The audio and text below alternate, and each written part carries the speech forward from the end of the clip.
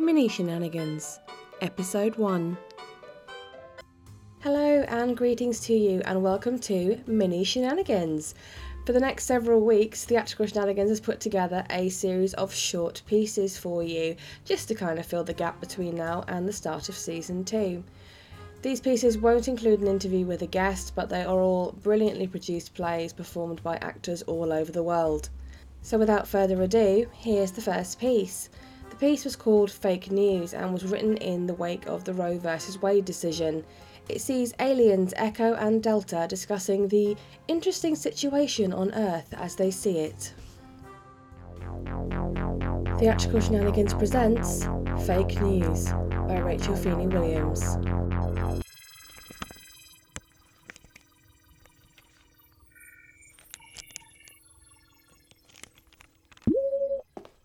Most extraordinary. What's that? Well, you know that little vacation spot we visited in the late 60s? Oh, yes. Earth, wasn't it?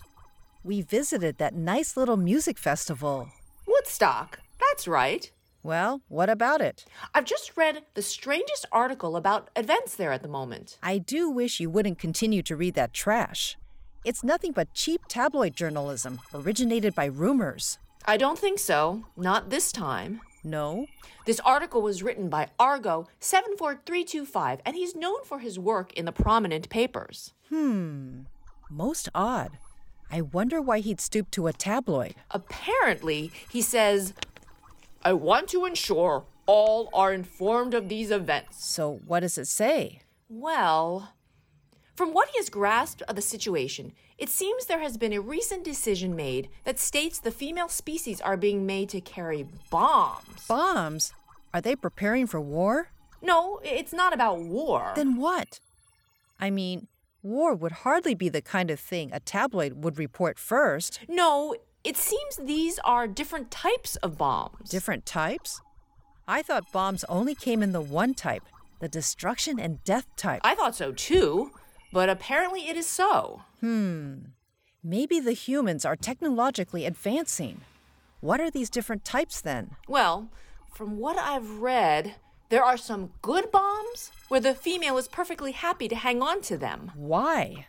The female forms a bond with the bomb, and they create family units.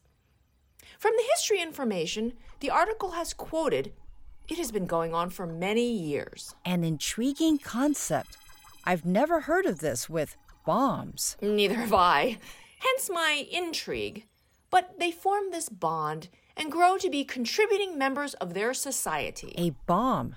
Contributing to society? I know how it sounds, but that's what it says here. But that's not the extraordinary thing. Go on.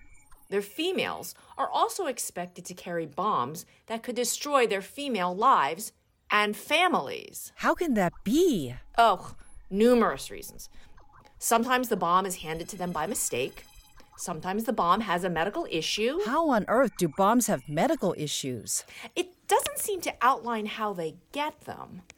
But it seems the female is still forced to carry them, which only seems to cause emotional turmoil for her. That doesn't seem right. Oh, it gets more confusing. Go on. Even if the bomb is forced into the female's hands, and it is known that keeping hold of it will damage her physically, mentally, or both, she is still compelled to hold it. But why? Apparently, these bombs are crucial, even when they are very small. But surely the females are too. You would think that, but apparently not. And apparently these females can be forced to hold these bombs by anyone, even their own family. No. I know. I can hardly believe it. But surely the local law enforcement can allow the females to have these bombs taken away. After all, the forcing of any female is a crime, by my understanding. Well, that all depends on where they live. How on earth does that work? Well, in some places, the local law enforcement will allow the removal of a bomb. In some others, they will only allow the disposal of the bomb if the female has been carrying it for less than a certain period. And in other places, the removal of the bomb is not allowed at all. Not at all? Nope.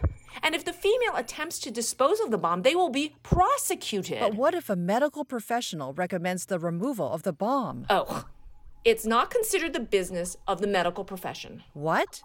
But how can that be when it is going to affect the female's physical well-being? Well, from what I can tell, opinions have been vehemently expressed in the offices of religion and the law. They would not be the obvious place for these things to be discussed. No, I didn't think so either. So, this decision, this must have been discussed amongst the females within those offices. Oh no, the decision was made by something called the Super Court.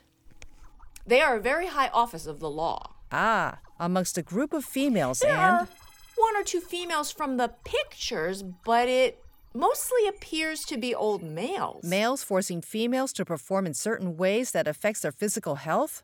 I didn't believe that was still a practice. The tone of this article suggests the same. This must be happening in some third world part of the planet. Well, we've been there, actually. The United States. Really? Yes. The Super Court met quite recently, it seems. Obviously, it took a while for the sources to get back to Argo 74325. Incredible. They seemed like such an accommodating people when we visited Woodstock. Well, to be fair, they were slightly under the influence at the time. From what you've said, it seems like they are under the influence again. But this time from the wrong sources. Quite. There must be something we can do.